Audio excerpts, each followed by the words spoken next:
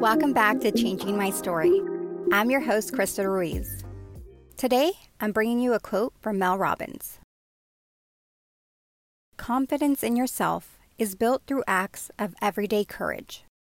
Mel Robbins. I tend to forget that life being comfortable is not where I want to be. If I don't get challenged or challenge myself, I'm not growing.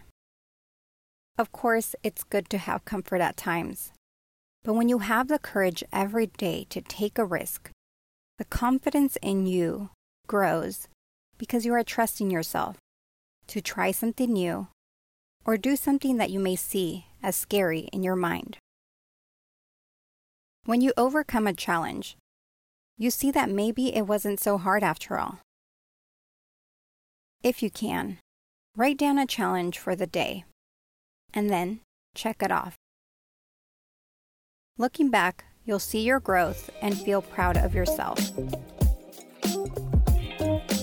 If you have a few moments, please rate and review the show on Apple Podcasts and Stitcher. Thank you, and I'll see you tomorrow.